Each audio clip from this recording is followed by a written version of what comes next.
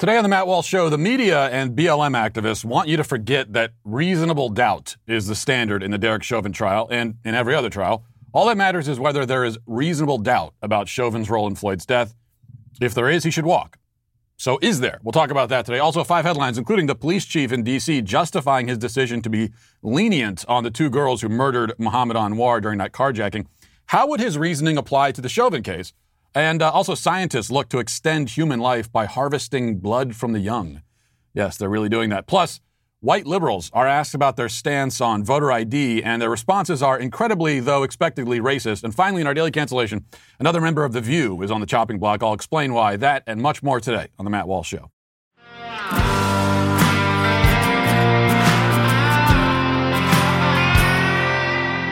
Now, a quick word from Policy Genius. Before Policy Genius existed, there was a time before that, and if you wanted to get affordable life insurance, maybe some people remember this, it could be a difficult, complicated, confusing process, but that's not the case anymore. You can protect your loved ones by getting life insurance with Policy Genius, and it's very easy to do, so you are without excuse. Policy Genius can help you compare top insurers in one place and save 50% or more on life insurance.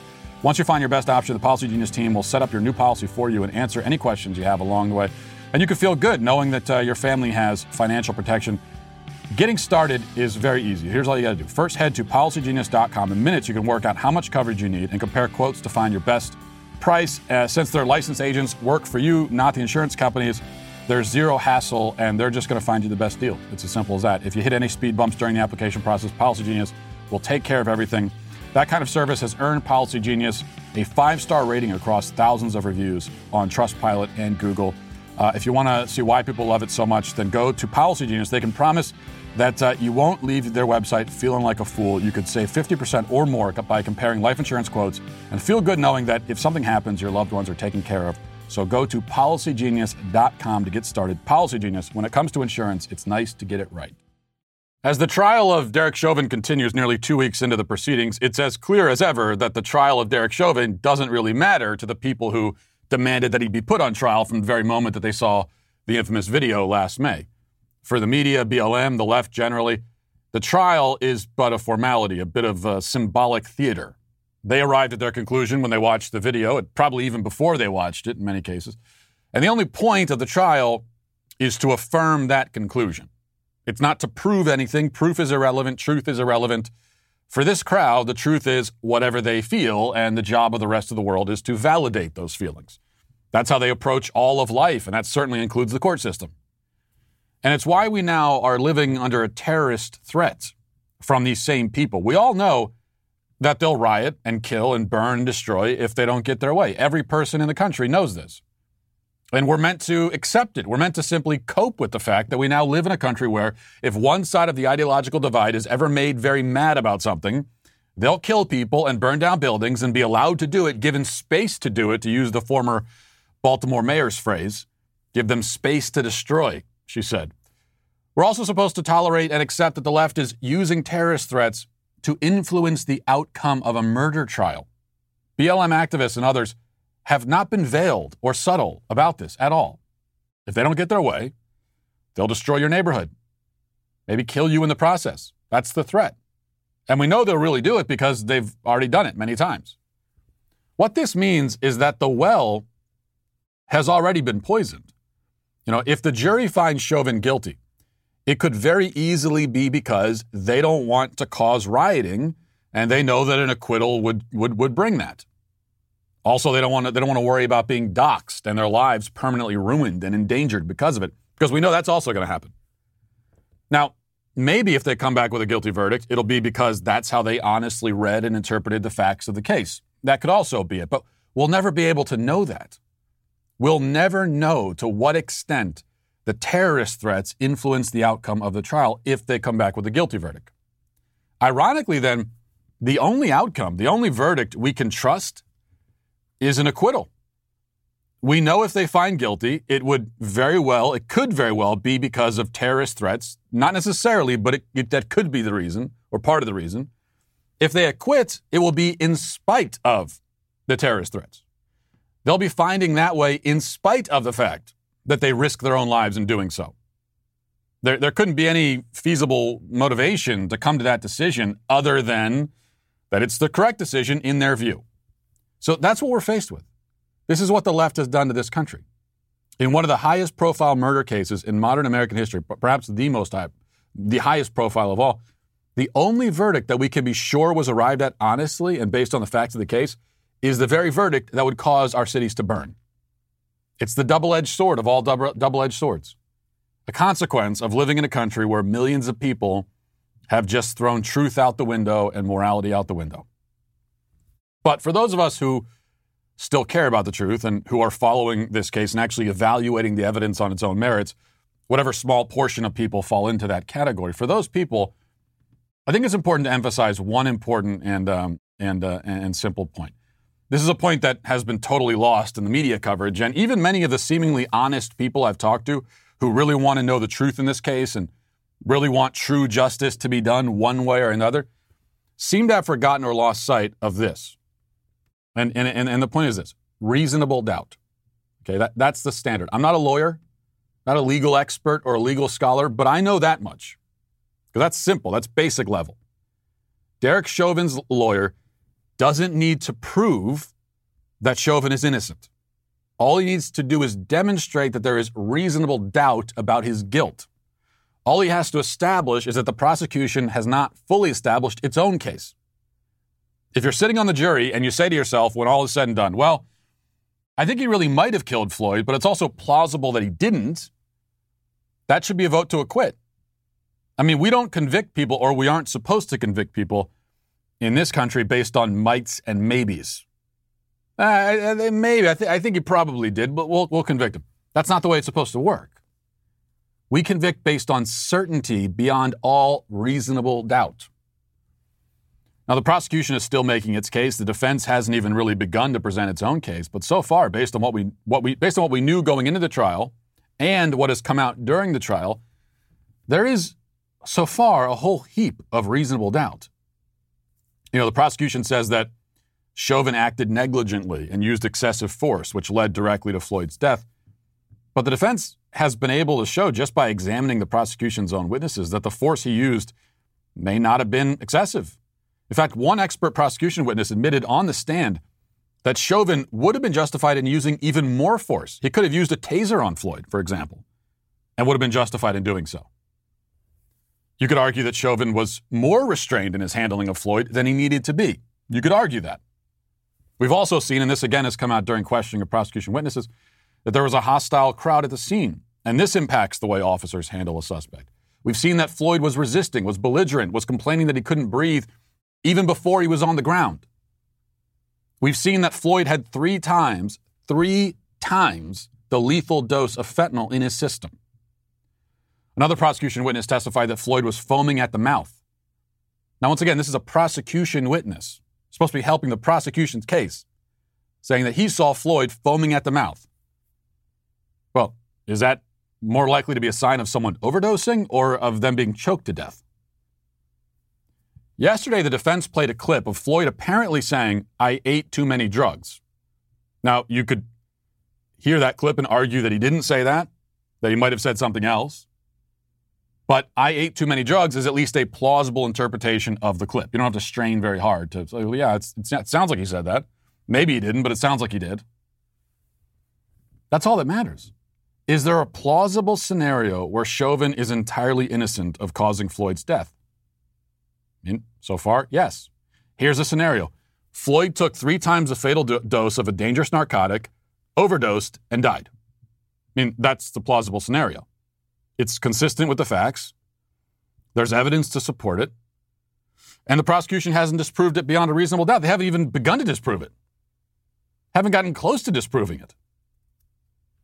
There's more trial yet to be had, but there's enough, at this point, enough reasonable doubt to cover Chauvin with some left over. In fact, there's so much reasonable doubt at this point that the real question is why the case was even brought in the first place.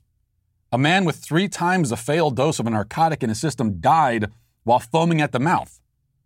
Speculation that Chauvin may have still been part of the cause, but not the cause or even the main cause, is not enough to convict a man of murder in this country. Or at least it shouldn't be. Doesn't mean you have to believe Chauvin is innocent. Doesn't mean you have to like him. Doesn't mean you have to invite them over for dinner. It just means that reasonable doubt is the standard, and that standard matters. Our justice system is built on it. We don't have a justice system without it. We don't have justice without it. But then again, the people shouting no justice, no peace, they don't care about justice, do they? Vengeance is what they're after. And they're determined to get it. Get their vengeance, one way or another. Now let's get to our 5 headlines.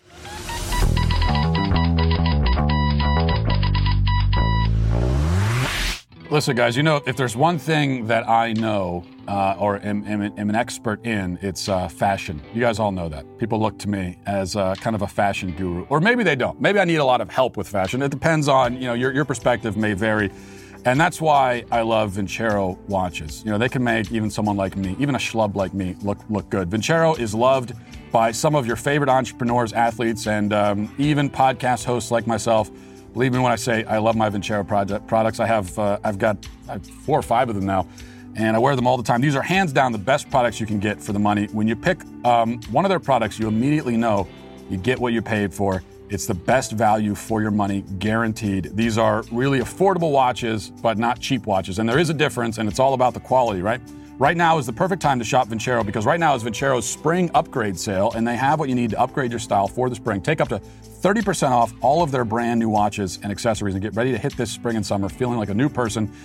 This is one of their biggest sales of the year, and it's here for only a few days. So you got to take advantage of this deal now. Head over to vincerocollective.com/Walsh. No code is required. Your discount will be automatically applied at checkout, but only if you access the sale by going to vincerocollective.com/Walsh.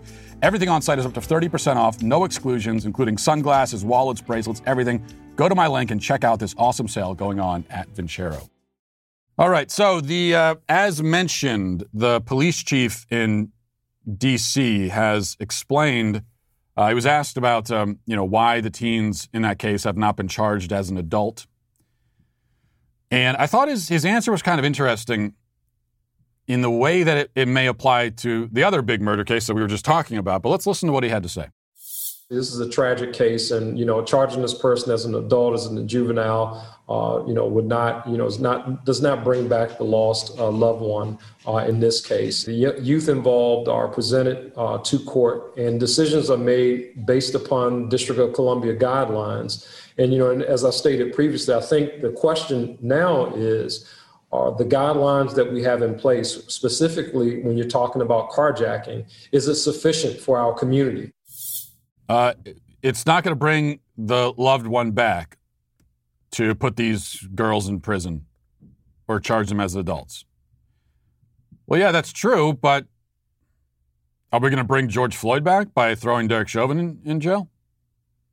So, I mean, can you ever bring a loved one back by putting a murderer in prison? That is always such a cop. I hate when people say that. It's such a cop-out in this kind of context. Well, you can't bring the person. Of course you can't. We all know that. Yeah, we also hear that a lot with capital punishment. People that are anti-capital punishment, they say, well, you're not going to bring the person back by executing the killer. Yes, obviously, but nothing that you do with the killer is going to bring the person back. We know that. So by your logic, what, we should just do nothing? Let them walk free all the time? Not even have a prison? Because there's absolutely nothing we can do with that person that's going to bring back their victim. But if that's the way we're looking at it, then yeah, there's all of this stuff that we're doing with Derek Chauvin. The protest, not even merely the trial, but the rioting. Is that going to bring back George Floyd? No, but you see, in this case, another comparing and contrasting here. Here's a good example of when there's no reasonable doubt, right? There is no reasonable doubt whatsoever about what killed Muhammad Anwar, how he died, who killed him. These girls carjacked him and then drove off when he was hanging out of the vehicle, flipped it, and he died. They killed him. No reasonable doubt about that whatsoever. Nobody is raising any questions about that. We know that that's what happened.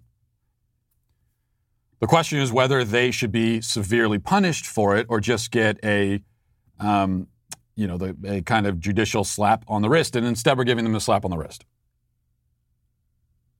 and waiting until that moment, 10, 15 years from now or earlier, probably earlier, when they inevitably do something that will force the system to put them away for longer. Number two, so your mileage will vary on whether you consider this to be news at all, but I think it's interesting, and this is my show. Damn it! So back off my case. I just want to mention this. So I did my own poll. It's not a scientific poll, not a scientific survey by any means. I realize that, but out of curiosity, I put a poll up on my Twitter page. And I said, as it stands right now, who would you prefer in 2024? And then the only options here for the purposes of this survey, DeSantis or Trump, right? Not a representative sample of the electorate, not a representative sample of the Republican electorate. Okay.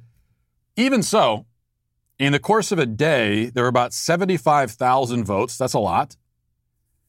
And I just found the results to be really interesting. DeSantis on this poll got 70% versus 30% for Trump. 70 versus 30.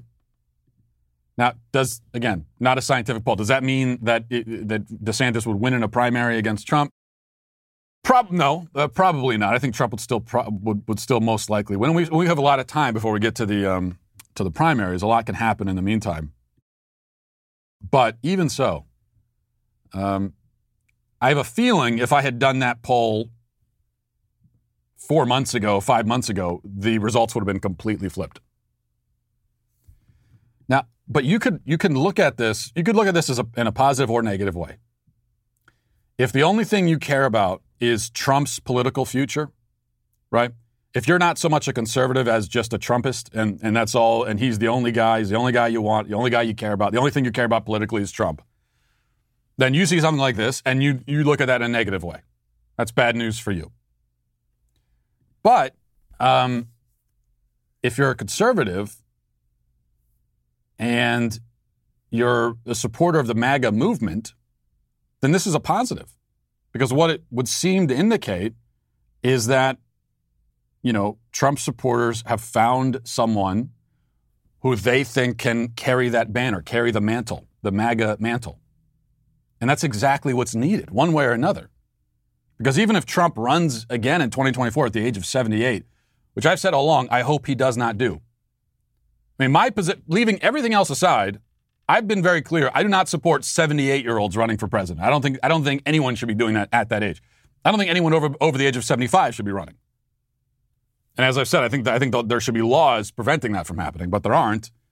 As far as I'm concerned, anyway, as a voter, I can't support that. You're just too old, and we're seeing now what happens when you elect someone at that age.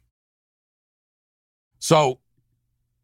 But even if he runs again, whatever happens, in the not too distant future, there's going to have to be someone to take that banner and march forward. Trump is going to have to pass the baton on sooner rather than later, no matter what, because he is an older man and he's not going to live forever.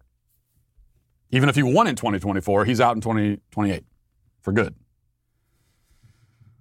And the fact that DeSantis is stepping up to take that banner, that's a very positive development. I think DeSantis has a lot of Trump's upside and lacks a lot of his downside. He doesn't have all the same charisma. He doesn't have all the same celebrity factor. He doesn't quite have that. But he does have a lot of charisma. He's very good at dealing with the media. He's a kind of, tell it like it is sort of, that's his approach. He's got a lot of governing experience. He's interested in policy in a way that Trump never was, clearly. So I think he's got a lot of the upside, not a lot of the same downside. Then he has some extra upside that Trump didn't have. So I see this as a positive development. All right, moving on. Number 3, here's the Newsweek. I'm just going to give you the headline. It says, "Can blood from young people slow aging?" Silicon Valley has bet billions it will. Biotech startups are trying to hack the process of aging and in the process stave off the most devastating diseases. Okay, so we're going to start harvesting blood from young people to stop aging. Now, there's a non-creepy way of looking at this, or there's a non-creepy way this could go. Because if you're talking about, for example, I don't know, coming up with a treatment for Alzheimer's, and that involves, some element of blood transfusion or blood from younger people, and and the reason that you're doing it is to cure a terrible disease, well, I don't think anyone would object to that. I don't see any real ethical dilemma. As long as you're not taking all of the blood from a young person, as long as you're not killing them to harvest their blood, do a 100% blood transfusion. Now, I think there we could agree that there's some ethical problems, maybe. Assuming that's not the case, then that's not an issue. But this overall effort, not focused on one particular disease, but this view of aging itself, as aging itself is a disease. We have to stop that process and just extend human life indefinitely. That, I think, is where we take issue. And it's also, there's, speaking of double-edged swords, because it would seem that the people who are most obsessed with this and most focused on this, we have to extend human life. We have to just keep extending it as much as we can. Treat aging itself as a disease. Aging is a bad thing. To hang on to youth at any and all costs. The people who have that view are probably more likely to be godless, faithless. And for them, this physical life is all we have. When you die, you simply cease to exist and you disappear, evaporate into the void. It's a horrifying thought. And if that's your outlook, then you need to extend, because that's all we got. We just have to extend human life by any means necessary. But then also, if that's your view, life is meaningless. And there's something inherently despairing about it. It's meaningless, it's empty. We're not here for any purpose. And no matter what, even if you extend life from, even if we make it so that people can live to 200, in the grand scheme of things, that's a blink of an eye. You could make it so that people live to 500. Well, compared to the age of the universe, that's nothing. Might as well be a day. So you have to keep extending life because there's nothing beyond it. But then also your belief that there's nothing beyond it means that life is meaningless and miserable and gray and dreary. So you're extending this meaningless, miserable thing. It's just kind of one way or another. There's no good answer, I guess. All right, moving on. This is from Reuters. It says, this is a story that sounds scary until you think about it for 2 seconds. All right. Let me read from this. It says, 1 in 3 COVID-19 survivors in a study of more than 230,000 mostly American patients were diagnosed with a brain or psychiatric disorder within 6 months, suggesting the pandemic could lead to a wave of mental and neurological problems, according to scientists. Now think about that. 1 in 3. That's pretty scary. But notice how it says brain or psychiatric disorder. Notice how those two things are lumped together. But those are two very, very different things. So let's keep reading. It says researchers who conducted the analysis said it was not clear how the virus was linked to psychiatric conditions such as anxiety and depression, but these were the most common diagnoses among the 14 disorders they looked at. Post-COVID cases of stroke, dementia, and other neurological disorders were rarer, but were still significant. Paul Harrison, a professor of psychiatry at Oxford University, said, although the individual risks for most disorders are small, the effect across the whole population may be substantial. It says health experts are increasingly concerned by evidence of higher risks of brain and mental health disorders among COVID-19 survivors. A previous study by the same researchers found last year that 20% of COVID-19 survivors were diagnosed with a psychiatric disorder within 3 months. And the new findings analyzed health records mostly of the United States and found 34% have been diagnosed with neurological or psychiatric illnesses within the month. But I'm trying to get to what these disorders. Okay, here we go. Here are the disorders that we're talking about. It says anxiety at 17% and mood disorders at 14% were the most common it did not appear to be related to how mild or severe the patient's COVID-19 infection had been. Among those who had been admitted to intensive care with severe COVID-19, however, 7% had a stroke within 6 months and almost 2% were diagnosed with dementia. Okay. So it sounds scary. You keep reading, you get to the bottom, and you find out that in the vast majority of these cases, we hear psychiatric or neurological. Well, vast majority, it's psychiatric, not neurological. Now, if you told me 1 in 3 of COVID-19 survivors had I don't even like using the term survivor here because it makes it sound like COVID-19 a much higher fatality rate than it really did. But if you told me that 1 in 3 people who had COVID-19 had neurological disorders, now that is something. But anxiety, mood disorders, depression, these are already very vague things, really hard to define. Whether they count as a disorder or sort of an inherent part of the human condition is at a minimum something that's up for discussion.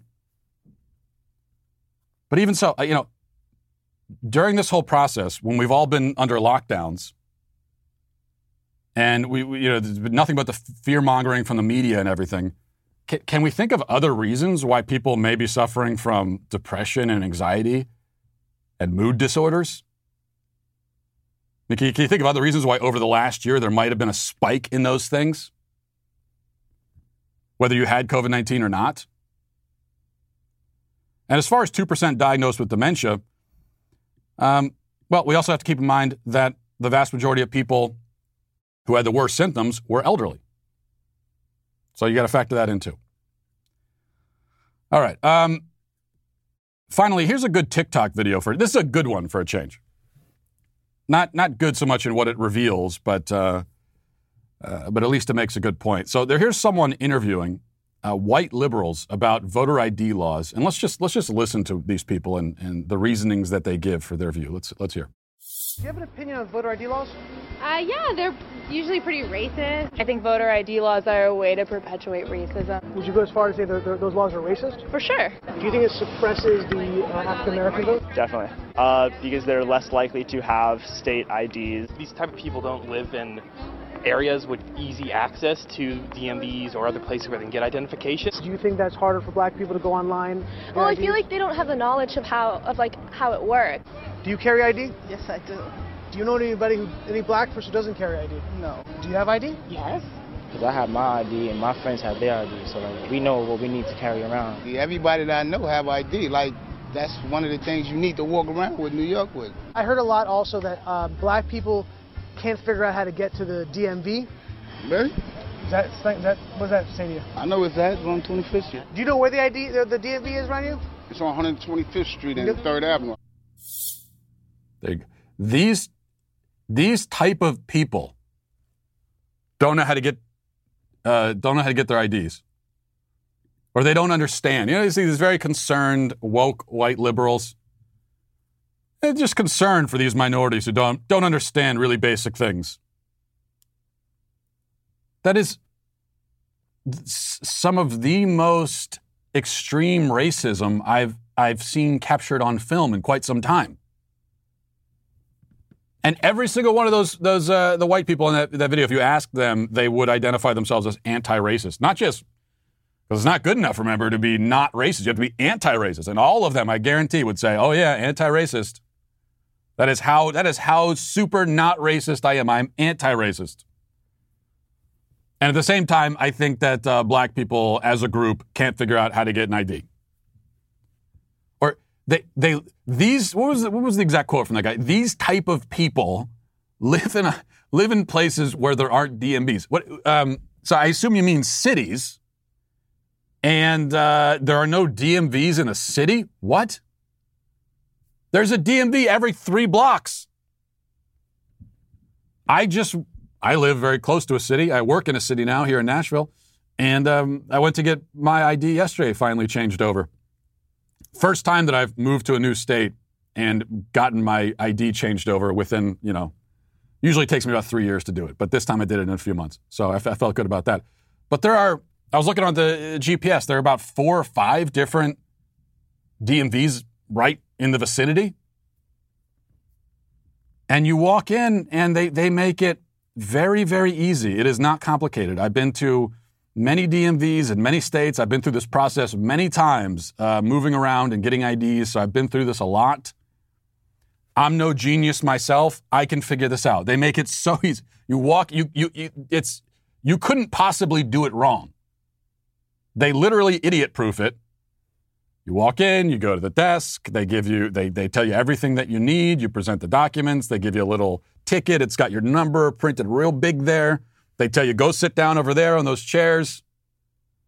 And when your number comes up, it's going to flash on a screen, and there's also going to be a voice repeating it over and over and over again. D46, it's your turn at the window. D46, D46, D46. You couldn't possibly do it wrong. And that's why almost every adult you come across, black, white, or otherwise, has an ID. It is not hard at all to do. And by the way, I will say, the Nashville DMV is, I think, it's like the Chick-fil-A of DMVs. Friendly, quick, efficient. I have never had such a pleasant DMV experience. So I would recommend that to you. Maybe move to Nashville just for the DMV experience, if nothing else. I've been telling you about my friends over at ConstitutionCoach.com because we know the Constitution is constantly under attack in this country, and we as conservatives have to, be ready to defend it intellectually, first of all, and that means understanding the Constitution. We also have to be ready to defend ourselves physically. My friends over at ConstitutionCoach.com have a lot of great programs for all of this, for equipping citizens to defend liberty by studying and living out the Constitution.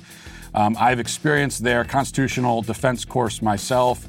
Can't recommend it highly enough. You can get an amazing combination of intellectual ammunition and also you get physical training at the premier firearms facility in the nation, all in the same course. You get to join hundreds of other patriots from across the nation for a time of learning, training, and fellowship with like-minded people. Doesn't matter where you are, where your skills are, whether you've shot guns your whole life or if you've never touched one. These people, they took me to an entirely new skill level, and they could do the same for you. They could do it for anyone. Don't just get a gun. Learn how to carry with confidence and get the training you need to defend your family. Go to ConstitutionCoach.com. Rick and the Constitution Coach team have another class on April 25th, but you're coming up on your final chance to sign up. It's filling up very quickly, so you got to go to ConstitutionCoach.com today. Watch my video there to see more about the training, but then make sure you get signed up at ConstitutionCoach.com. All right, let's move on to reading the YouTube comments. Big Mac says, Mr. Gorbachev, tear off these balls, arguably the greatest line of the Matt Walsh Show. Well, thank you for that. And I do believe that line probably is not just the greatest line of the show, I think it's my greatest professional achievement. I don't think I'll ever top it. And that says more about my professional achievements than it does about the line, but even so. Mark says, surely you can't be serious about quota systems and flying. I am serious, and don't call me Shirley. Do movie quotes get you canceled? Well, usually, Mark, they would, but this one, someone had to throw in the airplane quote, given the subject, so I'll let that one slide. Tony Tran says, me, aliens do not exist. People, how do you know when you've never seen one? Me, how do you know they exist when you've never seen one? Well, Tony, I think that this was what we call straw man. Most people don't say that they know aliens exist. It's just that I would say that there's a very high probability of it. And that's got really nothing to do with all the UFO videos. Even if we had never seen a single UFO video, I would still say very high probability of some kind of other life form out there in the universe, simply given the fact that there are billions and billions of galaxies and with billions of solar systems and trillions of planets. What's the mathematical likelihood that we are, of all the trillions and trillions and trillions and trillions of planets across the universe, we are the only one where life has ever developed, any kind of life? That's the argument. Boehm says, Matt, how much do you bench? All the gym bros want to know. I usually put up like 450 repping. No big deal. 450, 500. If you ever see me at the gym, you won't, I don't often actually bench that because I don't want to make people feel bad when they're there. I find it's bad for people's self-esteem. So if you ever saw me at the gym, I probably wouldn't be benching the 450. That's only just out of my own humility, just so you know. Texas Sellers finally says, Matt, I know you're a father, so I want your advice on this. When the baby's been fed, been played with, not tired, but still cranky, what else is there to do other than put them in their prison cell and drink your beer?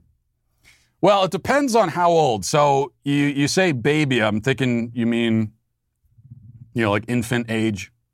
Because at infancy, you don't need the prison cell / what they used to call it, a playpen. You don't really need that. You lay them down and that's the great thing about babies. They can be difficult, but the great thing about a baby is that they don't move. And you should really cherish that when you have it. You could put them down. Doesn't mean you put them in a room on the floor and you leave for 5 hours, but you could put them down and, and they'll stay there. So that's good. If you know you've met all of the baby's needs, then, there does reach a point where you put the child down and, take a breather. You have to be able to do that. Now, I am hesitant about wading into to these waters, especially because I know there are a lot of women who watch this show, a lot of mothers. The cry it out method, as it's called, highly controversial. And I know that I'm going to make people very angry by wading into those waters. But I am a proponent of that method personally. Sometimes you have to put the baby down in a crib or something. All the needs have been met. Like you said, you've fed, changed, all of that. Still crying, you put the baby down, you let them cry it out. It doesn't mean you leave them for 3 hours, but 20 minutes or something, let them get past it. I think for your own sanity, sometimes you have to be able to do that. Now, a quick word from Relief Band. Relief Band is all about dealing with nausea. And anyone who struggles with nausea, it's not fun, to put it mildly. For me, it's car sickness, and I spend a lot of time in the back of cars when I'm traveling, Uber or whatever, going to and from airports, hotels, and all that kind of stuff. And so I have that nausea, or at least I did have that car sickness problem until I started using Relief Band. Relief Band is the #1 FDA-cleared anti-nausea wristband that's been clinically proven to quickly relieve and effectively prevent nausea and vomiting, which is associated with motion sickness, anxiety, migraine, hangover, morning sickness, chemotherapy, and so much more. The product is 100% drug-free. It's non-drowsy, so it's a lot better than any of those pills you could take that's going to make you sleepy for the rest of the day, and it's got 0 side effects. The technology was originally developed over 20 years ago in hospitals to relieve nausea from patients, but now, through Relief Band, it's available to the masses, and you got to take advantage of this. This year, ensure that nausea this year is never the reason to miss out on life's important moments. Right now, Relief Band has an exclusive offer just for Matt Walsh listeners. If you go to reliefband.com and use promo code Walsh, you'll receive 20% off plus free shipping and no questions asked, 30-day money-back return policy. So head to Reliefband, RELIEFBAND.com, and use our promo code Walsh for 20% off. Now, as we return from Easter and Passover, we're reflecting on the impact these holidays have on our faith and on our values in general. And we know that the left wants to erase these values and replace them with their own pseudo-morality. And that's why we've launched a brand new talk show with Candace Owens, a fierce protector of conservative values and free speech, one of the best out there. So you can go behind the headlines and the Twitter arguments to see Candace as herself. Candace is also available, is the first Daily Wire show that we're doing in front of a live studio audience. And you can watch it if you go to dailywire.com. You can sign up with code Candace, but you can also get the podcast as well. The audio podcast, Candace, is available on Apple, Spotify, or wherever you listen to your podcasts. So if you need some Candace Owens in your podcast feed, look no further. Head over to Apple Podcasts or Spotify and subscribe today. And be sure to leave a 5-star review if you like what you hear. Now let's get to our daily cancellation. Today we're going to cancel a lady on The View whose name apparently is Sarah, though I don't know her last name and I don't feel like looking it up. She earned herself applause and lots of You Go girls yesterday during a debate over vaccine passports. Sarah came out in favor of the passports, and here is her reasoning. Let's listen. I cannot argue privacy on a public health issue like this when I don't understand how the most private thing in my body, my uterus, seems to be open for business when it's convenient politically.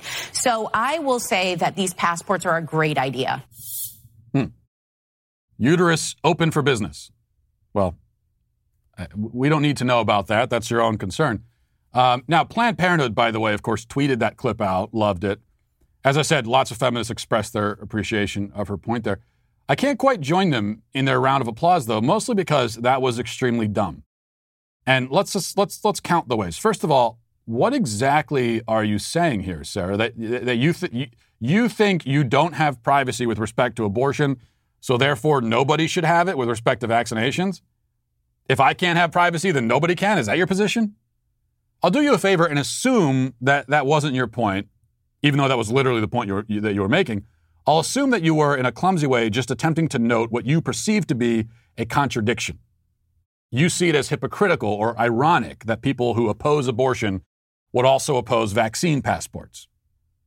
But the problem is that the hypocrisy and irony actually runs entirely the other way. See, there's nothing contradictory about someone arguing that we shouldn't be forced to get vaccines, and also that we shouldn't be allowed to kill our children. Those two positions are in no way whatsoever at odds with each other. I can advocate for privacy when it comes to vaccines, yet still say that you shouldn't be granted the privacy to kill your baby. You see, I can believe both of those things, and I do. There's nothing logically unsound about arguing that privacy should extend as far as vaccines, but not as far as killing babies. Meanwhile, you're professing a belief in privacy rights that is so absolute, so radical, that it even permits you to kill your own child, but you don't think we should have the privacy to decide what vaccines we take? You go from a privacy rights absolutist to an anti-privacy absolutist. You go from bodily autonomy extremism to chucking bodily autonomy out the window completely. You say that you have the privacy rights and autonomy to kill a person, but not to decide what vaccines you put in your body? You have taken the extremist position on both sides of these issues. You have done that. What's happening here is something very similar to what happens with the capital punishment debate, right? People who are anti-capital punishment and pro-abortion will point at the pro-capital punishment and anti-abortion side and accuse us of having a self-contradictory view. If we say we're pro-life, then how can we possibly support the execution of criminals? But of course, there's nothing remotely contradictory or arbitrary about the view that killing innocent and defenseless children is wrong, yet executing convicted adult murderers is right. One can believe it justified to execute a man who, say, raped and killed a child without also believing that it's justified to crush an infant's skull in the womb. Those two positions are not at odds with each other. In fact, they line up quite logically and sensibly. We are so opposed to the murder of innocent people that we think the people who commit those crimes may, in some cases, be eligible for the harshest punishment.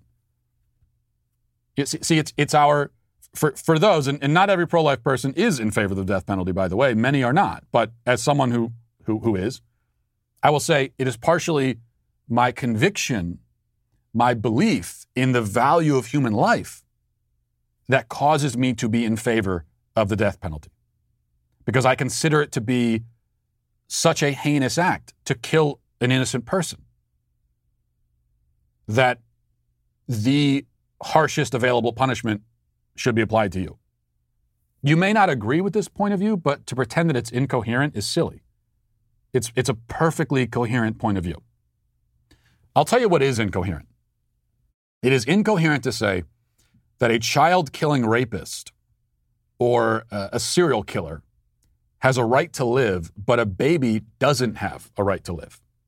It's incoherent to treat the execution of a convicted murderer as some great injustice, and yet to celebrate the execution of infants. Once again, the contradiction, the moral insanity is all on the other side. Even though I'm used to it, I still can't help but be almost shocked at the gumption of the pro-abortion side, that they would accuse us of being moral hypocrites when they're the ones who support executions only for the youngest and most defenseless among us. That position is simply not defensible itself. Second point for our friend Sarah, just a sort of a technical point. Sarah claims, as all pro-aborts do, that pro-lifers are somehow trying to control her uterus. Well, let me allay those concerns, Sarah, and tell you that we don't care about your uterus.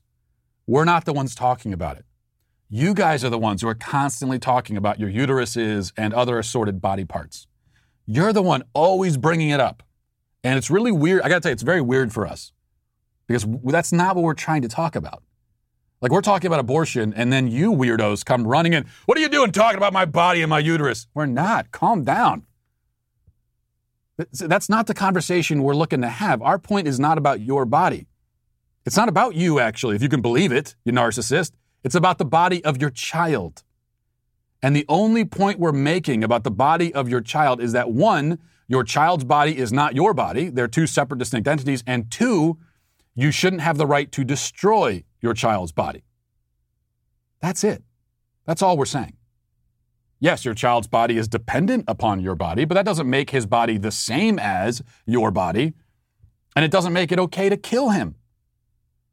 Just because somebody is dependent upon you, that doesn't mean that you should be able to kill that person. If it did, that would mean that parents would have the right to kill their children way beyond the womb.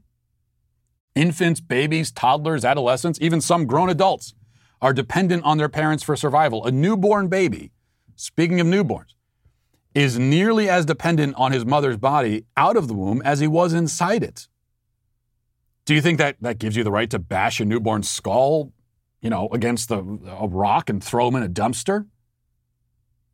I would hope not. Most of us recognize that parents have a responsibility to their born children. We compel them, right? We compel them by law, by force, to care for their children. We say to parents, you have to. You don't have a choice. You have to care for your children. If you can't or you don't want to, you have to find someone who will. You have to make other arrangements.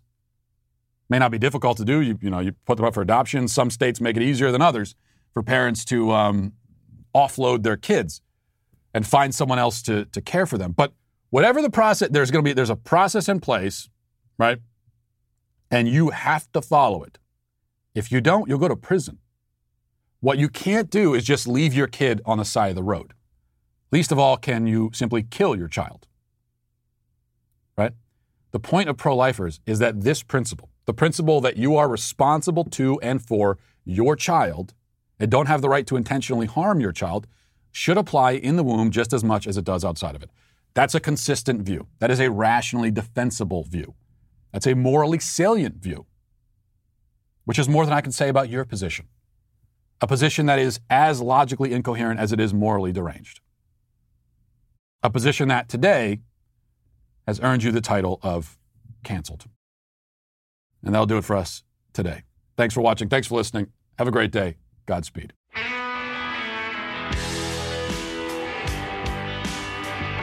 Well, if you enjoyed this episode, don't forget to subscribe. And if you want to help spread the word, please give us a 5-star review. Also, tell your friends to subscribe as well. We're available on Apple Podcasts, Spotify, wherever you listen to podcasts. We're there. Also, be sure to check out the other Daily Wire podcasts, including The Ben Shapiro Show, Michael Knowles Show, The Andrew Klavan Show.